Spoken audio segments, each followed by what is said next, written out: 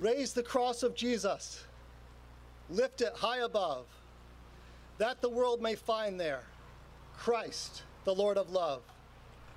Fill the earth with music. Sound aloud his praise. Give to all your witness. Jesus Christ will save. That is our charge today through the story so aptly retold for us by Wendy. It's hard to come after her, and no, you won't get accents from me. Give to all your witness. Jesus Christ will save. Before we dive in, please join me in prayer. Heavenly Father, give us ears to hear and hearts that obey.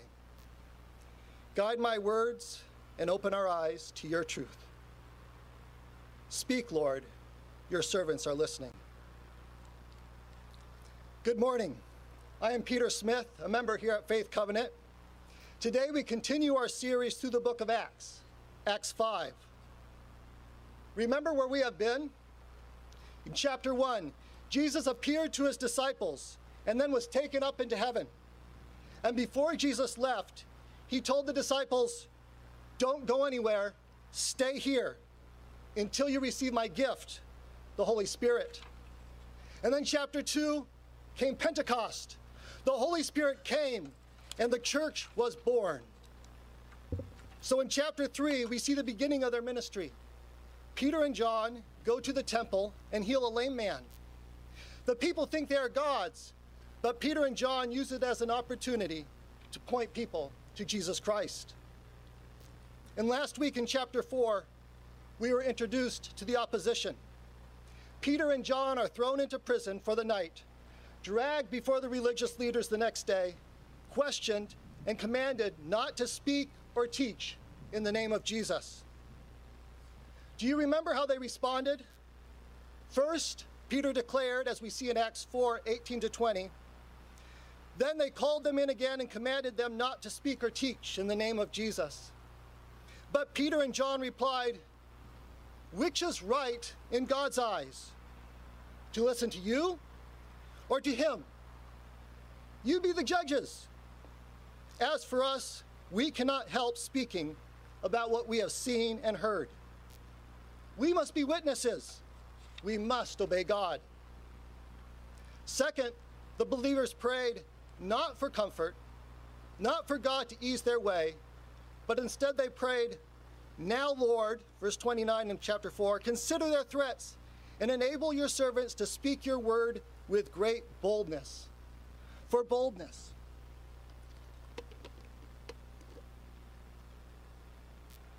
They were told not to share Christ. And in the next chapter, chapter 5, we find the apostles and believers returning to the temple, meeting together, and proclaiming Christ's name with signs and wonders. Talk about boldness. We are told in verses 14 and 16 of chapter 5 that more and more men and women believed. And not only that, but crowds gathered, crowds from the towns around Jerusalem. This is not a secret underground operation. This is crowds gathering around the temple to be ministered to by Peter and the apostles. In our text today, I want to look at what God does and why, and then the apostles' response. So starting in Acts 5:17, then the high priest and all his associates, who were members of the party of the Sadducees, were filled with jealousy. They arrested the apostles and put them in the public jail. Human motivation here. The religious leaders are jealous of the attention the apostles are getting. So they throw them into prison. Not just Peter and John. We are told this time it is the apostles. But a little deja vu, isn't it? Didn't this just happen in chapter 4? Acts 4:3, they seized Peter and John, and because it was evening, they put them in jail until the next day. At the last encounter, Peter and John had to spend the entire night stuck in prison. But this chapter is a little different. Back to chapter 5, verse 19. But during the night, an angel of the Lord opened the doors of the jail and brought them out. Go stand in the temple courts, he said, and tell the people all about this new life.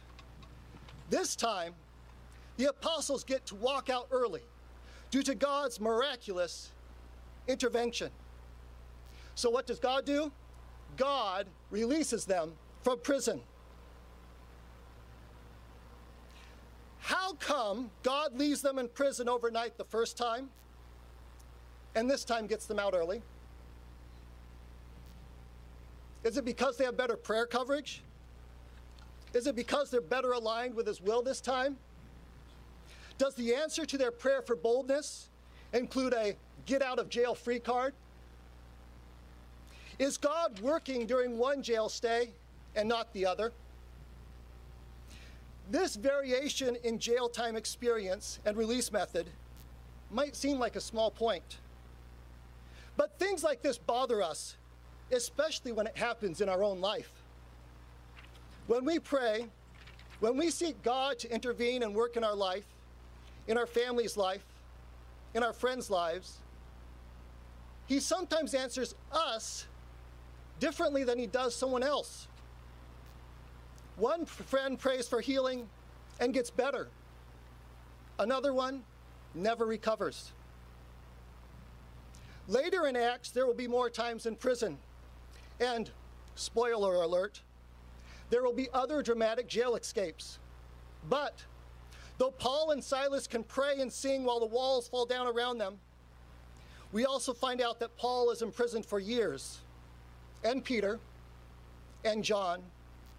The list goes on. So in Acts 4, they spend the night in prison. In Acts 5, an angel opens the door and releases them early. Why? We could guess. We could theorize that it is to make their statement to the Sanhedrin more dramatic because of their miraculous release. But for now, let's leave it right here. God frees us in His way, in His timing, for His purposes. Sometimes you sit in prison for the night. Sometimes an angel shows up and opens the doors. God works His plans. And what is this plan? What are they told to do? An angel of the Lord opened the doors of the jail and brought them out. Go stand in the temple courts, he said, and tell the people all about this new life. God released them from prison so they could share about the new life they had in Christ. Back in Matthew 4, we are told Jesus begins His ministry by preaching, "Repent, for the kingdom of heaven has come near." Now we see the church being called to continue this ministry, to continue proclaiming the news that the kingdom of heaven is near. Christ came, died, and rose again. This changes everything, and they are called to declare it. Go tell the people all about this new life. I love how it is phrased. The message they have to share is an all-encompassing, life-changing message. This is not just a new philosophy or a new idea. It's not tell them that Jesus is the anointed king, the Messiah. It's, hey people, you can have a new life. Totally different. Are we aware of this new life? You are loved. You are worth loving. Because of Jesus Christ, you can be forgiven of everything. Through His love and the power of the Holy Spirit, you have everything you need to live a joy-filled life, pleasing to God.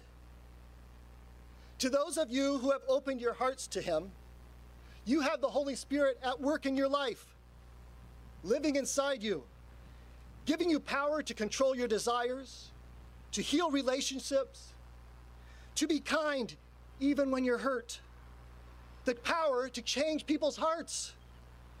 We can have a life filled with love, joy, peace, patience, kindness, goodness, faithfulness, gentleness, and self-control. This is incredible. The world is filled with lonely, hurting people. Read the news. Talk to your neighbors. In the midst of this broken world, through the power of Christ Jesus, we can experience a life of love and joy and peace. This is a new life. I have fun imagining that morning.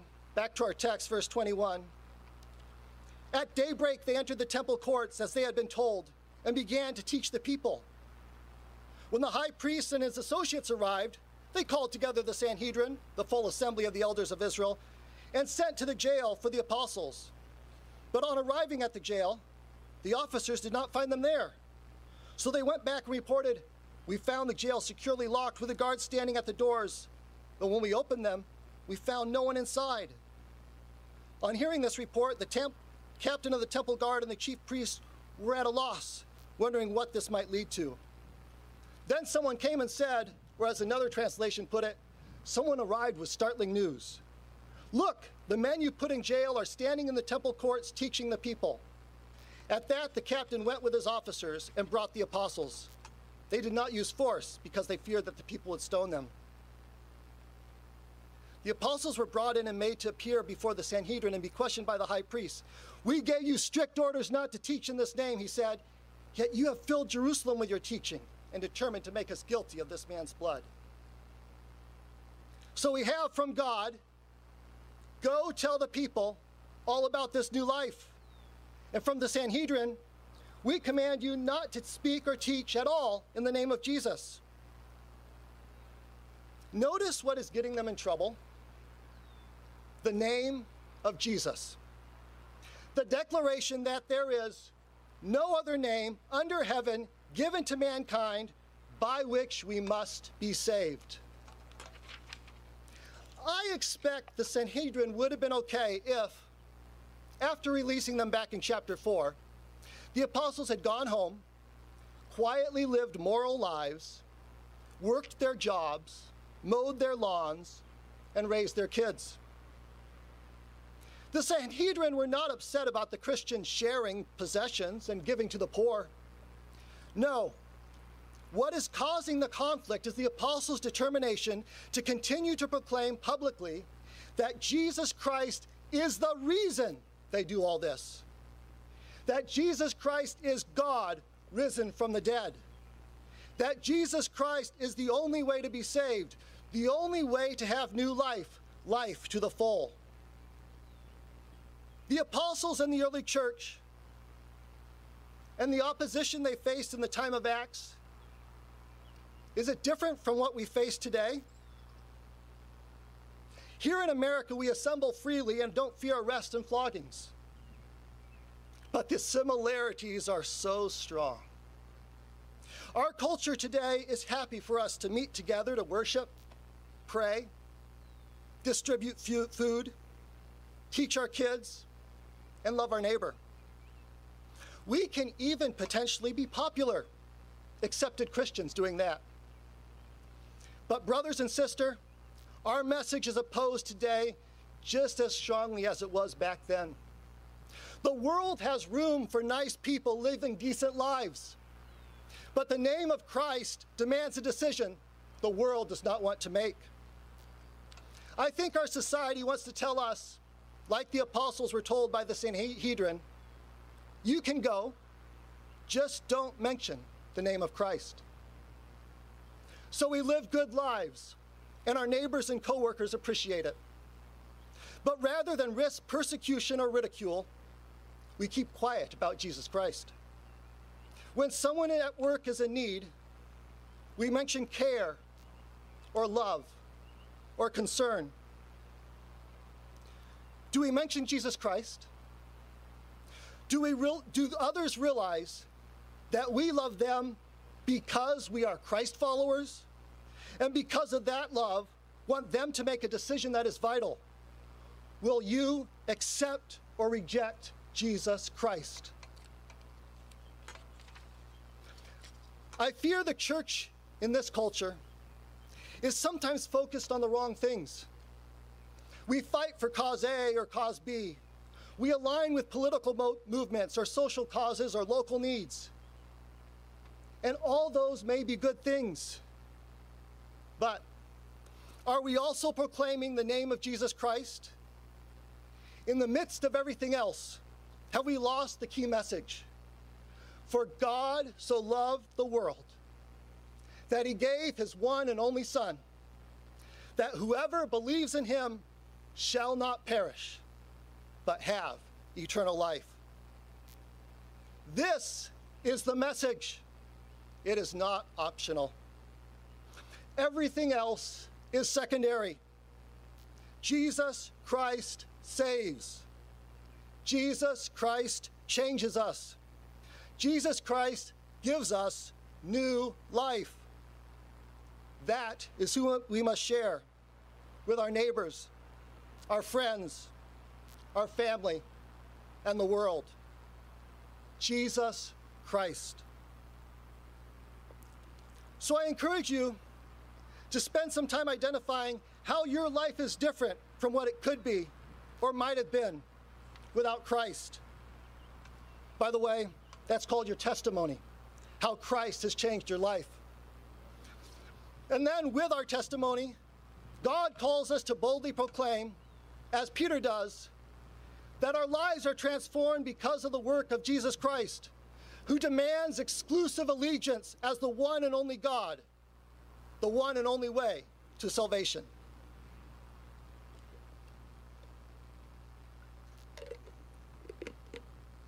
Back to our passage, I'd like to note how the disciples responded. Peter and the other apostles replied, "We must obey God rather than human beings. The God of our ancestors raised Jesus from the dead, whom you killed by hanging on a cross. God exalted him in his own right, to his own right hand as Prince and Savior, that he might bring Israel to repentance and forgive their sins. We are witnesses of these things, and so is the Holy Spirit, whom God has given to those who obey him."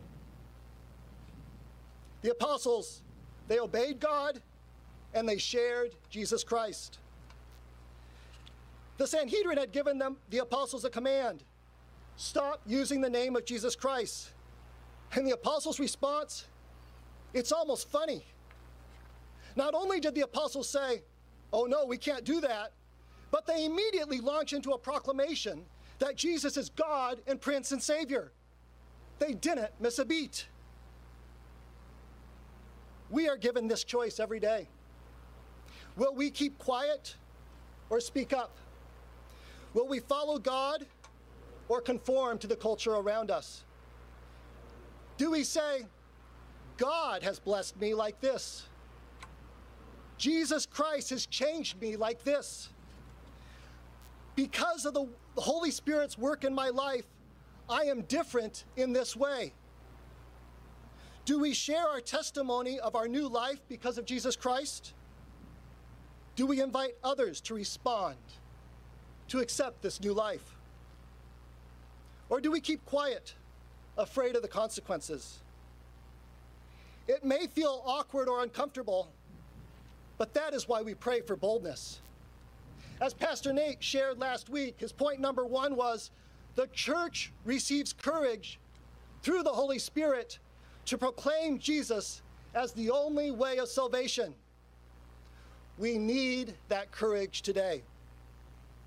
1 Peter 3:15 instructs us, "Always be prepared to give an answer to everyone who asks you to give the reason for the hope that you have. But do this with gentleness and respect." May the power of the Holy Spirit give us the boldness to do just that. Notice how the apostles immediately faced opposition. Verse 33, when they heard this, they, the members of the Sanhedrin, were furious and wanted to put them to death. In face of such strong opposition, how could the apostles obey and share? How can we share when we face opposition? Ironically, the answer is given by a member of the Sanhedrin. I love this speech. A Pharisee named Gamaliel a teacher of the law, who was honored by all the people, stood up in the Sanhedrin and ordered that the men be put outside for a little while. Then he addressed the Sanhedrin, "Men of Israel, carefully consider what you intend to do with these men. Some time ago, Thaddeus appeared, claiming to be somebody, and about 400 men rallied to him. He was killed, and all his followers dispersed, and it came to nothing. After him, Judas the Galilean appeared in the days of the census and led a band of people in revolt.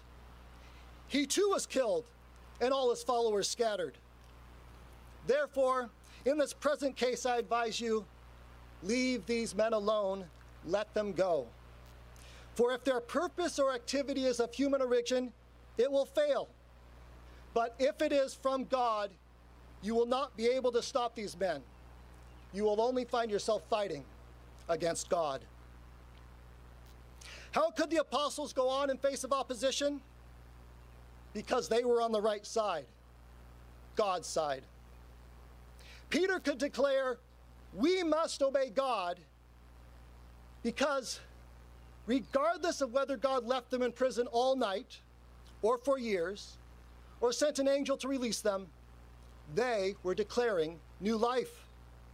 Because if we obey God, if we are part of what God is doing, if God is at work, there is nothing that can stop us.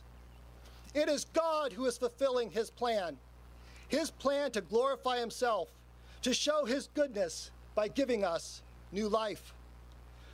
If God is the creator, if Christ rose from the dead, if the Holy Spirit is alive and working, if we recognize our new life in him, how can we do anything but declare him Savior, no matter the consequences? And there are consequences. Back to verse 40, Gamaliel's speech, persuaded them not to kill the apostles. They called the apostles in and had them flogged. Then they ordered them not to speak in the name of Jesus and let them go. The apostles obeyed, they shared Jesus Christ, and bad stuff happens. They are flogged. Did they get it right? Were they following God? Look how the apostles responded.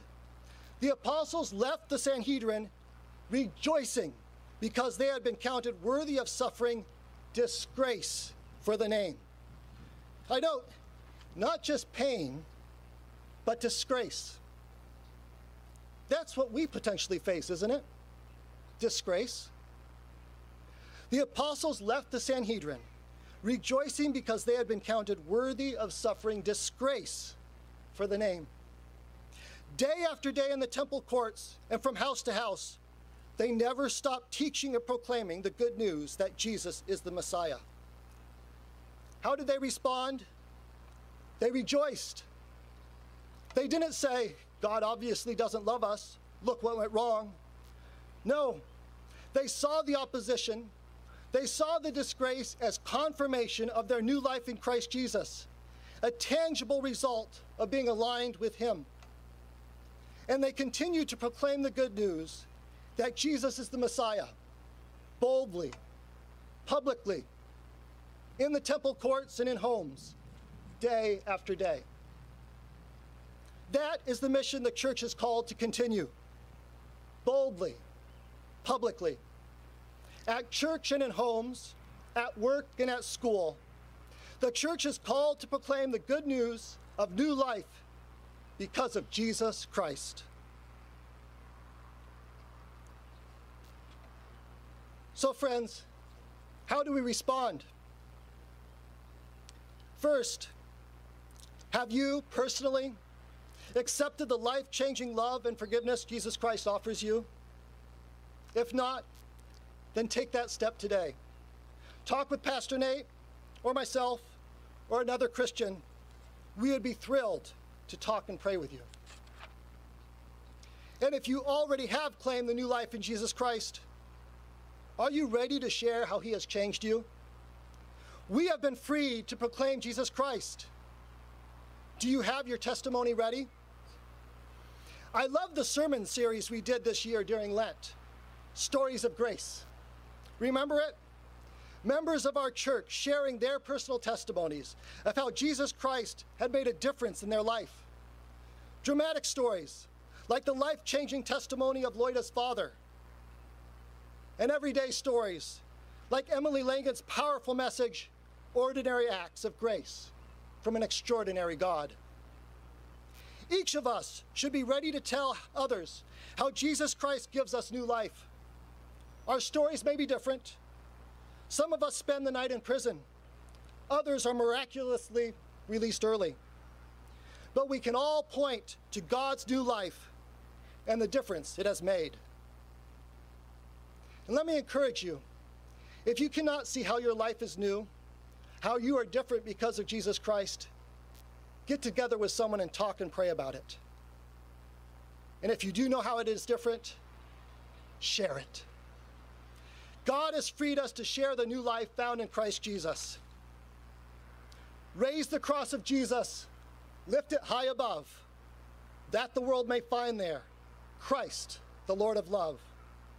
Fill the earth with music, sound aloud his praise. Give to all your witness. Jesus Christ will save.